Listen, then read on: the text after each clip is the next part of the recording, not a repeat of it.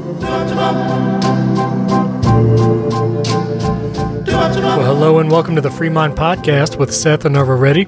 This is Stephen Robles, and we have Dr. Dan back on the show this week to answer some more questions. He and Seth talk about updates to the coronavirus situation and all that's happening in the world.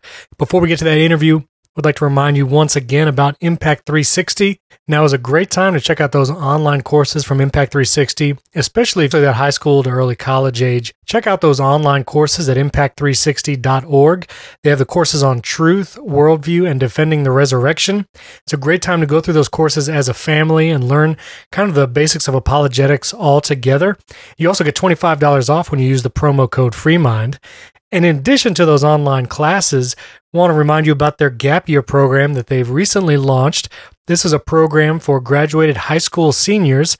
Before going into college, they have the opportunity to go to Impact 360 for 9 months in this Gap Year program and learn all the basics and foundations of Christianity, worldview, truth, everything so that they can be prepared to defend their faith and engage with culture once they head off to college. So I encourage you to check out that Gap Year program. You can get your application fee waived if you use the promo code FREEMIND. So you can apply your high school student, high school senior right now, get that application fee waived with the promo code FREEMIND, and check out those online courses as well. Same promo code FREEMIND to get $25 off.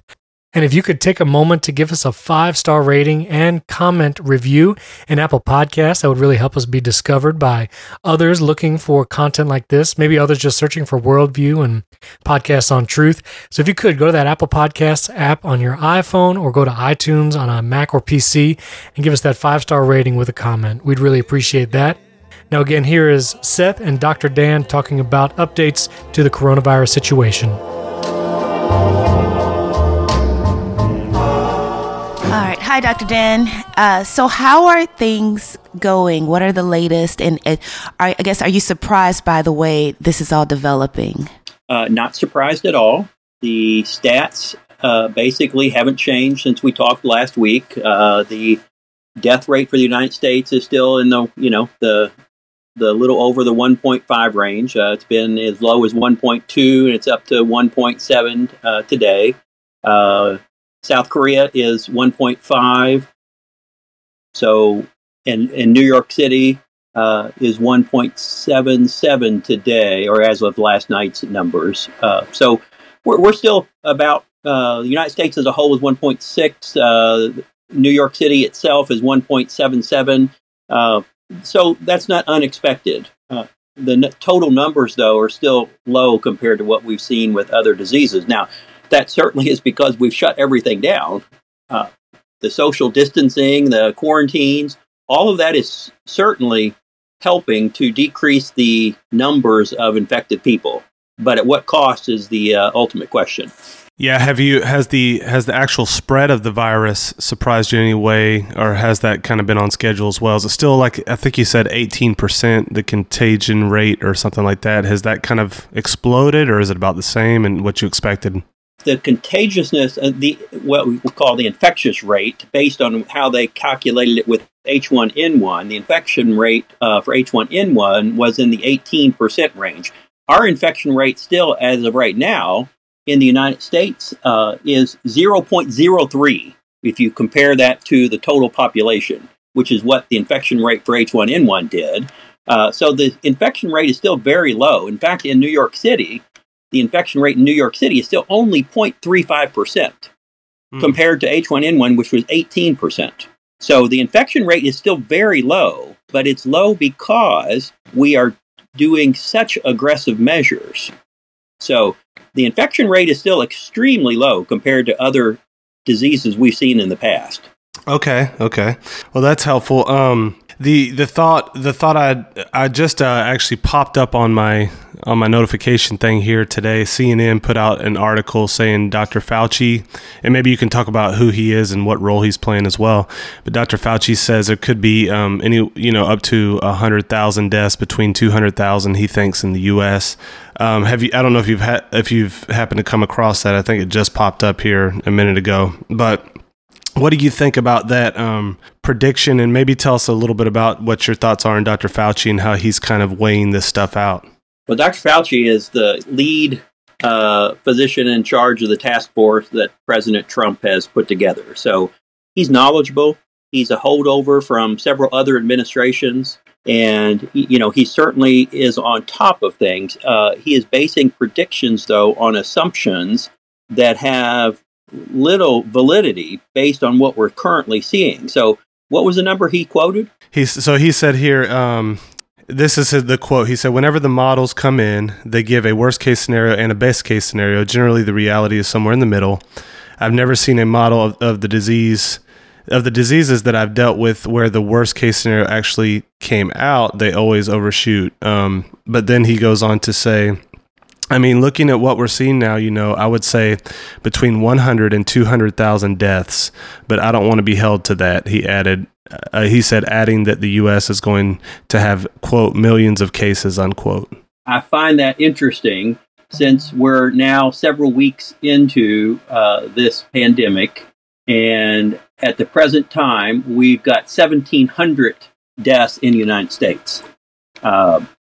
And he's talking, of a factor of more than 10 times what we're currently seeing. And we've done all the measures to prevent the spread. And we know that likely it's going to peak. And with the warmer weather and things, it's going to subside on its own to some degree. So the odds of seeing that number that he's quoting is extremely unlikely. Well, and it is CNN.com, so there's probably a 99.88899% chance that they have misrepresented his quote and taken it out of context. But, that did just pop up. But a friend of mine who's also an apologist, he posted something interesting this week, and I think it was an article. I didn't get to look at it, but it was called The Death of the Expert or something. And he was just kind of noting how people were, just general population, lay people, they were kind of fed up with the experts, quote unquote, because especially with the elite, they kind of give these these models, and that causes all this chaos, and then they walk it back later, like kind of in a hidden way. Nobody ever knows. Nobody's held accountable. Yes, they do. It happens every day in the mainstream media. That's right. What's so frustrating. Right. No one presents the data in a realistic light. Right. And so, correct me if I'm wrong on this, but this is my understanding. The Ferguson model that came out of the UK, it was a British scientist who released a model, and he predicted like 2.2 American deaths, 500,000 British deaths based on the coronavirus that would happen this year. And that, if I'm understanding it right, was either the only or the main model that most of the people reacted to. And now he's walking it back, saying it may be, in the low thousands or something like that. And people don't seem to be talking about that very much in the mainstream media. Am I misunderstanding that in any way? Can you maybe explain how that happens with the scientific world feeding into the media and the politics of it all? Well, as our friend Frank Turek says, science says nothing, scientists do. So all the data is out there. How you interpret it and how you put it together and how you create the narrative is an individual choice. And this particular person created the initial narrative and the model based on worst case scenario if nothing would have been done. In other words, you let everyone do exactly what they always did.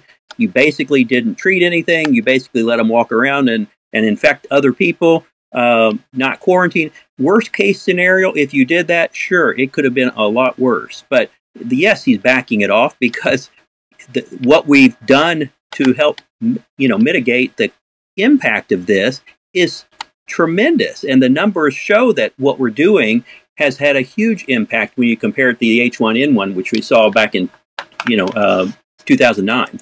So you actually would say maybe his model wasn't off. It was just based on the idea, though, if we do nothing. So maybe, are you saying it wasn't so much his fault as the way people misused what he said? Oh, it's correct. It's the way people misused the data and what he initially published. And again, he published a worst case scenario, do nothing type of scenario. Okay, no, that's helpful. And so let's also put this in perspective, Seth. In the United States, every day, every single day of the year, 365 days a year, we have approximately 100 people die from accidental fall. We have 110 people die every single day, 365 days a year from motor vehicle accidents. We have 170 every day die from accidental overdoses.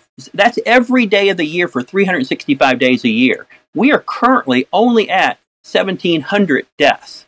Now, you put that in perspective as well. When you talk about intentional abortions, we do 1,600 abortions a day in the United States. 1,600 a day. Your state in California does 363 a day on average based on the 2017 data. That's every day we're killing 363 kids. And we're worried about 1,700 deaths from this virus. I mean, when you put things in perspective and how much this is blown out of proportion, you still have to come back to the question, what's the underlying narrative? Why are we doing this? Yes, it's a serious disease. Yes, it's going to be seen in certain populations, and we know the older folks are the ones who are really impacted by this, and we need to do aggressive measures to protect our older folks. Absolutely. And, we're going to see it in populations like New York City, and we need to aggressively manage those outbreaks. But to shut the entire country down when you're seeing, isolated types of really big impacts, I just think we're doing the wrong thing. So can you help listeners understand why are major cities or certain cities, why is it spreading more so in the big cities? Is it just practical, or is it something, the other day I had to make an emergency trip to the grocery store, and I saw quite a few people, and people are out and about. Can you speak to what are good measures, the aggressive good measures? Is it just not going out? Is it just show, what's good social distancing at this point for a big city like New York? How would you explain that? Sure. New York City, it is the density of the population, which makes cities like that more prone to outbreaks such as this one. So when you have lots of people in confined areas with lots of contacts and exposures, we know that the spread is going to be greater. So good social distancing in cities like New York is going to be more important than it is in, Midwest Kansas, where there's not as many people in a defined area. So hand washing. Okay. We know that the virus is spread typically by respiratory droplets from coughing, sneezing, breathing to some degree will spread some virus particles, which can land on surfaces and then potentially be spread if you contact that surface at a short period of time. The data is still not clear on exactly what that looks like, but the biggest spread is from person to person through respiratory droplets. That's the biggest spread. Gotcha. And then touching your mouth, nose, and eyes. So if you can cover your cough, wash your hands, and maintain decent social distancing, you're going to be relatively safe. Do you think it's a good idea to keep some of those cities where it's kind of clustering like that under kind of a shelter-in-place scenario, and maybe letting other parts of the country get back to work, or what? Yes. If you were kind of in charge of that, how would you set up the scenario, and what would be the timetable on it? Sure, I would definitely make it more isolated in the quarantine and the social distancing type of scenarios that we're seeing in New York, where the outbreaks truly are. The places in the country where you're not seeing a lot of cases, certainly easing up on those restrictions, letting people get back to work sooner and opening businesses sooner is definitely going to be helpful. Back in the days, we used to have what we call MASH units, which was Army surgical hospitals, mobile Army surgical hospitals. The government should be able to come up with, instead of Army hospitals, call it Mobile America, support hospitals. And they should be able to be put up relatively quickly in cities like New York City, that you can take care of these outbreaks and help the local hospitals by offloading some of the patients to these MASH units if you had those available. Those are the types of things you really need to do to help keep the country going from a financial standpoint. No, it's that. So let me dive into one of these questions. I saw this kind of debate going back and forth on Facebook, and there was a kind of a, somewhat influential evangelical leader that was posting stats, day by day, and they were kind of giving leaning in a little bit more to the panic side of things and saying, hey, this isn't getting worse. The curve is steepening. We'll come back to the overall contagious numbers. But for now, talking about the death rate, somebody responded trying to give context and say, hey, well, the numbers are increasing. We don't really know what China's numbers are, but the U.S., even if it is number one, the death rate is low. And the person responded with this. They said, I repeat, as I've repeated every day, when people try to make assumptions about death rates, it is not yet possible to calculate death rates. To calculate death rates, you have to follow a given set of cases to their final disposition. Simply dividing the number of deaths into the number of cases at any given moment in time won't yield the right answer, nor is using the Mises Institute method of, quote, 19 days after the 100th case, unquote, nor is number of deaths per 100,000 population. Why? Because the numerator is constantly changing and will continue to change until every case has either resulted in death or recovery. Their methodology is purely arbitrary. I'm amazed, frankly, that the Mises Institute is putting out such misleading information. I've never seen a better example of lies, damned lies, and statistics. I would also note that all the Mises Institute, and he just talks about how it was dated a little bit.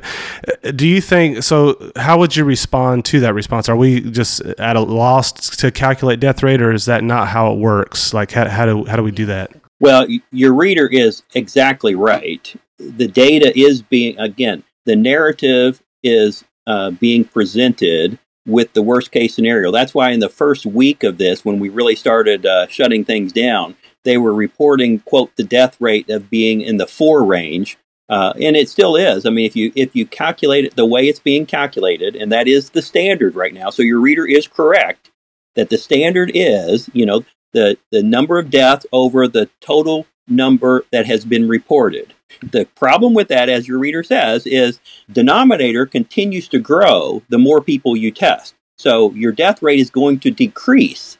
And that's what we've seen. So our death rate in the United States is 1.6 compared to the worldwide average of around 4. Your reader's absolutely right. And that's not a good number. But again, they used that initially to scare people. And then they've continued to use it. But once it started in the United States to drop off significantly from the 4 number that they used initially, they quit reporting it. So now they don't report death rate in the United States.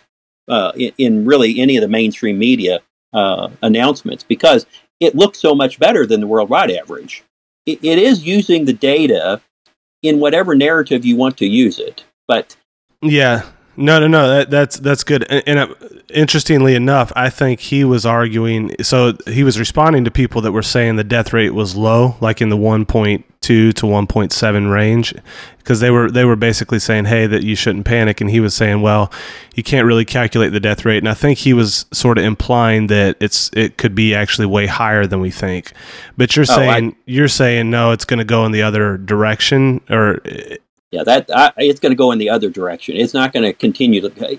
Each case of coronavirus is going to end up one of 2 ways.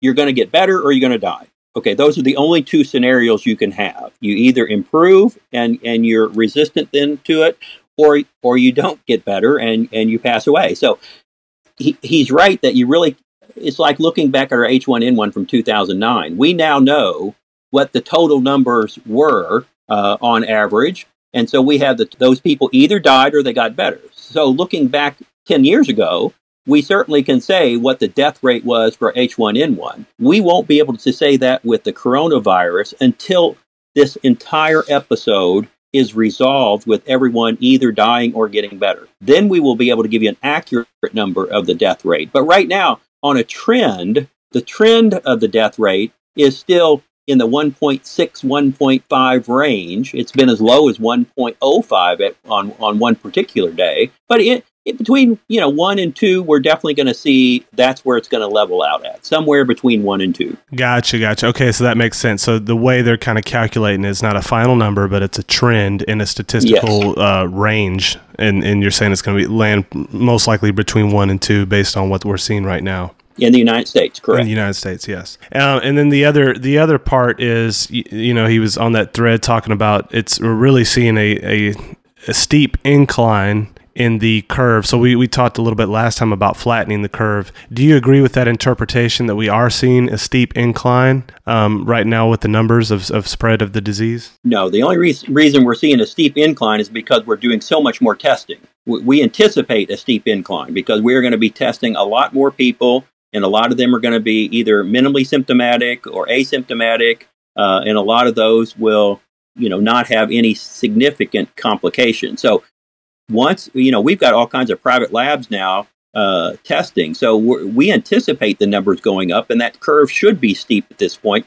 But when you look at the number tested compared to 330 million of our population, the number is still very low. Our infectivity rate, based on what we're seeing right now, is still only 0.03%. Wow. Okay. Yeah. So it's still very low. No, that makes sense. So in essence, kind of what he was saying about the death rate should be applied to the curve, and because we really, you're looking for trends in that as well, and you're building into it the idea that, man, we just haven't tested enough people yet to be able to draw any conclusion about the steepness of the curve. Is that right? That's correct. Now, so the other thing is the next area I want to talk about, because the big news that you saw everywhere this week was, U.S. goes number one in cases, and people were using that as sort of as a marker for the failure of the Trump administration, that, kind of orange man bad scenario, and it's all his fault somehow. But the idea is, U.S. number one. So maybe there, in fact, there was I don't know if you saw this earlier, but there was a New York Times article, and I think it came out March 26th. It said the U.S. now leads the world in confirmed coronavirus cases, and this sentence right below that is, following a series of missteps, the nation is now the epicenter of the pandemic. And of course, the missteps were on the part of the administration, and they go through and talk about that. So first, do you think that number is reliable at all, that the United States is first in the coronavirus amount? What are your thoughts on that? Yeah. So again, this is using data to present a narrative. The only way you can compare country to country is doing it per a set amount of population. So yes, we anticipate our numbers to be higher because we have 330 million people compared to Italy and Spain, which is a tenth of that. So if you compare numbers per 100,000 population, you're going to see a very different scenario. We're not going to be number one. I haven't calculated those, and the New York Times certainly didn't put that in there. But that's the more accurate way to compare country to country, is the number of cases per 100,000 people. They're just giving you a strict one number. But again, if you have a country of 10 people and they have one case, and you've got a country of 1,000 people and they have 10 cases, well, guess what? We've surpassed them. But right. What's that tell you? I mean, yeah. Without giving some sort of context to the population size, that number means absolutely nothing. That's just a headline. And I'm curious, do we know, or do we care, like the number of persons who've tested negative versus positive? And also, what is the turnaround period for a person who takes the test? What are the waiting results like? It's getting better. Different labs are different. I mean, they're talking about a point of care testing. Point of care testing is like you go to your doctor's office and you get a rapid strep screen, okay, and you can have the results back in 10 minutes, or a flu test in your doctor's office. Those are called point of care testing. Gotcha. And they're working on one for coronavirus, and that will be a rapid turnaround test, probably 20, 30 minutes. The current test that gets sent off to the lab, depending on which lab it goes to, if it goes to a state lab, typically you can get it back within 24 hours. The two big labs, Quest and LabCorp, those have been taking about 48 to 72 hours turnaround time, but all of those are improving with the volume going up. So there's other independent private labs that have better results as far as timing goes. But so anywhere from, if the point of care comes, we'll see them in 30 minutes. Otherwise, it's going to be between 1 and 3 days to get the results back. And once again, you mentioned on the previous interview that if you're showing symptoms and if you have a fever, you should get tested? Or what are your thoughts on who should go and get a test? You have to.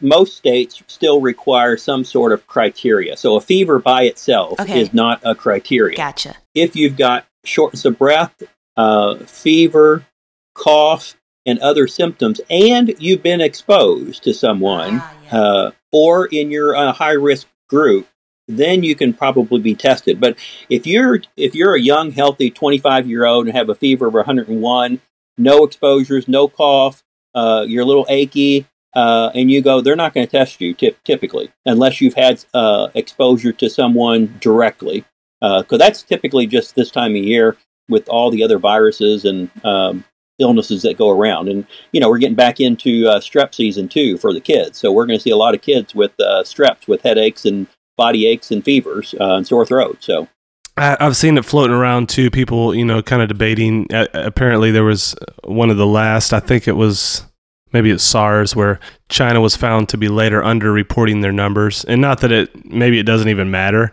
But do you think that we could have any confidence in China's numbers at this point? I think our confidence level should be fairly low for China to give us accurate data. What we do see, their death rate from what they have reported is 4% compared to our 1.6%. So their death rate is higher. But again, if you compare their infectivity rate, if they've reported accurately, the infectious rate for China with, the billions of people they have is extremely low. They contained it basically to the Wuhan area. And even in that area, their infectivity rate for China was very low. Gotcha. Well, I think, you've helped us once again clarify some things here. Maybe just based on what you're reading, what you're seeing out there, I may be putting you in a bad position here, but what, Dr. Fauci said between 100 and 200,000 Americans this year. What would be your best guess if you had to say, probably we're looking more like this number the rest of this year? And what do you think would be the timetable? Or is there just no way to tell right now? I believe that the coronavirus is going to peak and then start to trend down like every other respiratory virus we see this time of year. I think we're at 1,700 cases now, deaths in the United States. We know that H1N1, when it went through, it took about 12,500 lives in the United States. I would see, with all the measures we've undertaken, I don't see that we're going to exceed that 12,500 number unless somebody just absolutely, unless we completely ignore all the warnings and we go back to completely life as we did before, which isn't going to happen. I mean, that's not realistic. People are going to be more cognizant. They already are. I mean, even out in public, people will come up and get ready to shake your hand or get ready to give you a hug, and all of a sudden they'll remember and they'll step back. Sure.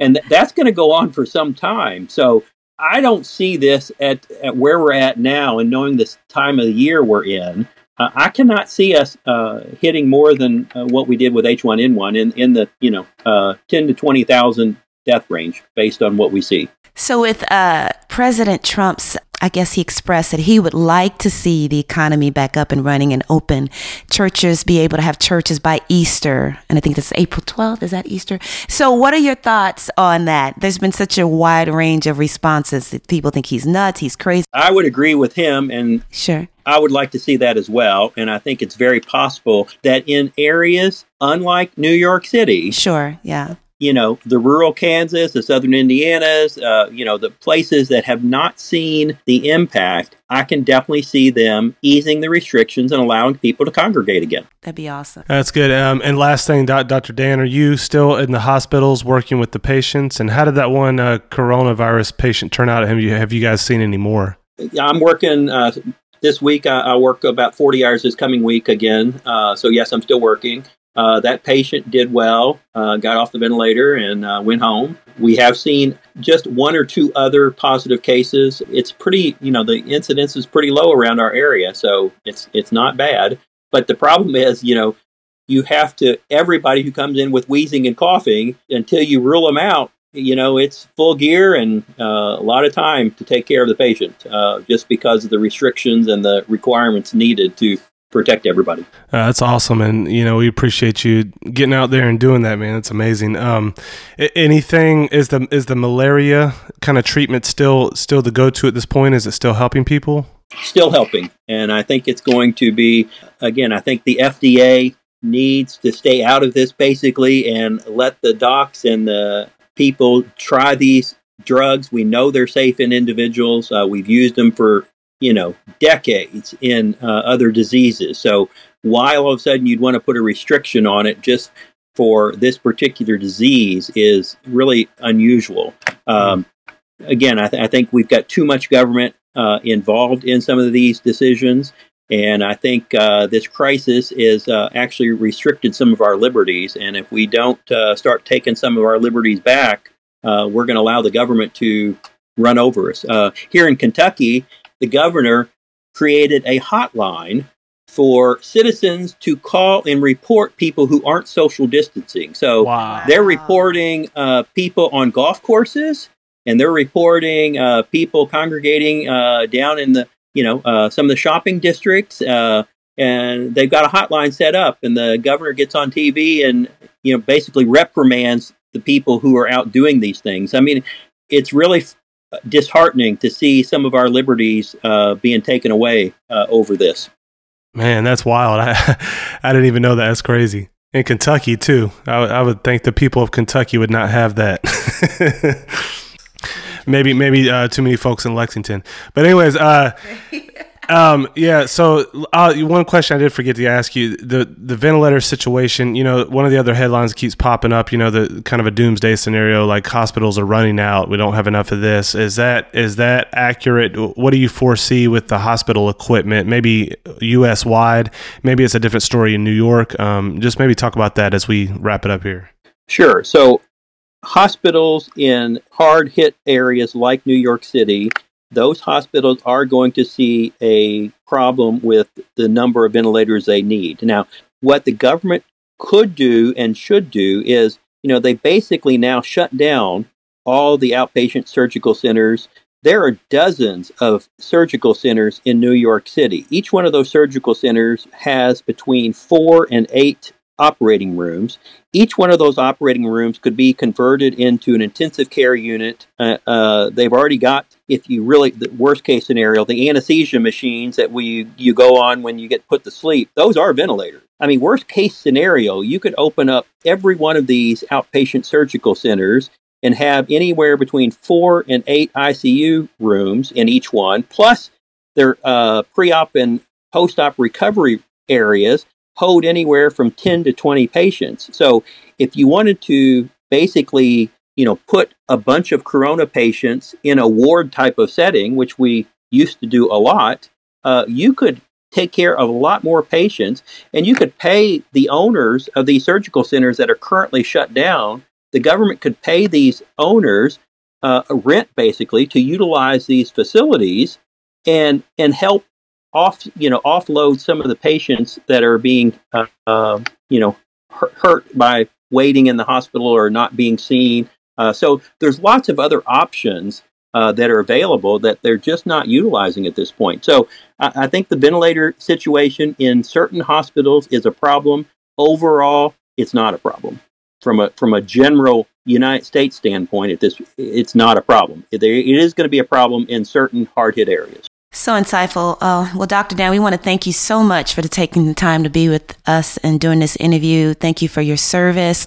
I think the medical professionals are seen as like the armed forces right now. So you guys are on the front line just day to day with patients, and just thank you all around for your service and your time and your insight today. We really appreciate it. I appreciate you inviting me back, and I hope your governor, yeah. I pray for you and your governor. Let's put it Thank you. Definitely.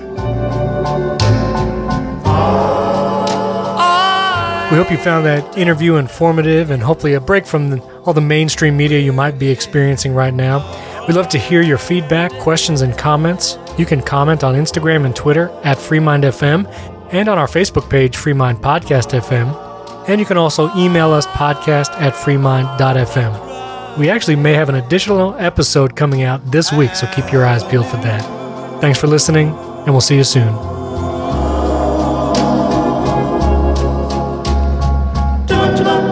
You are here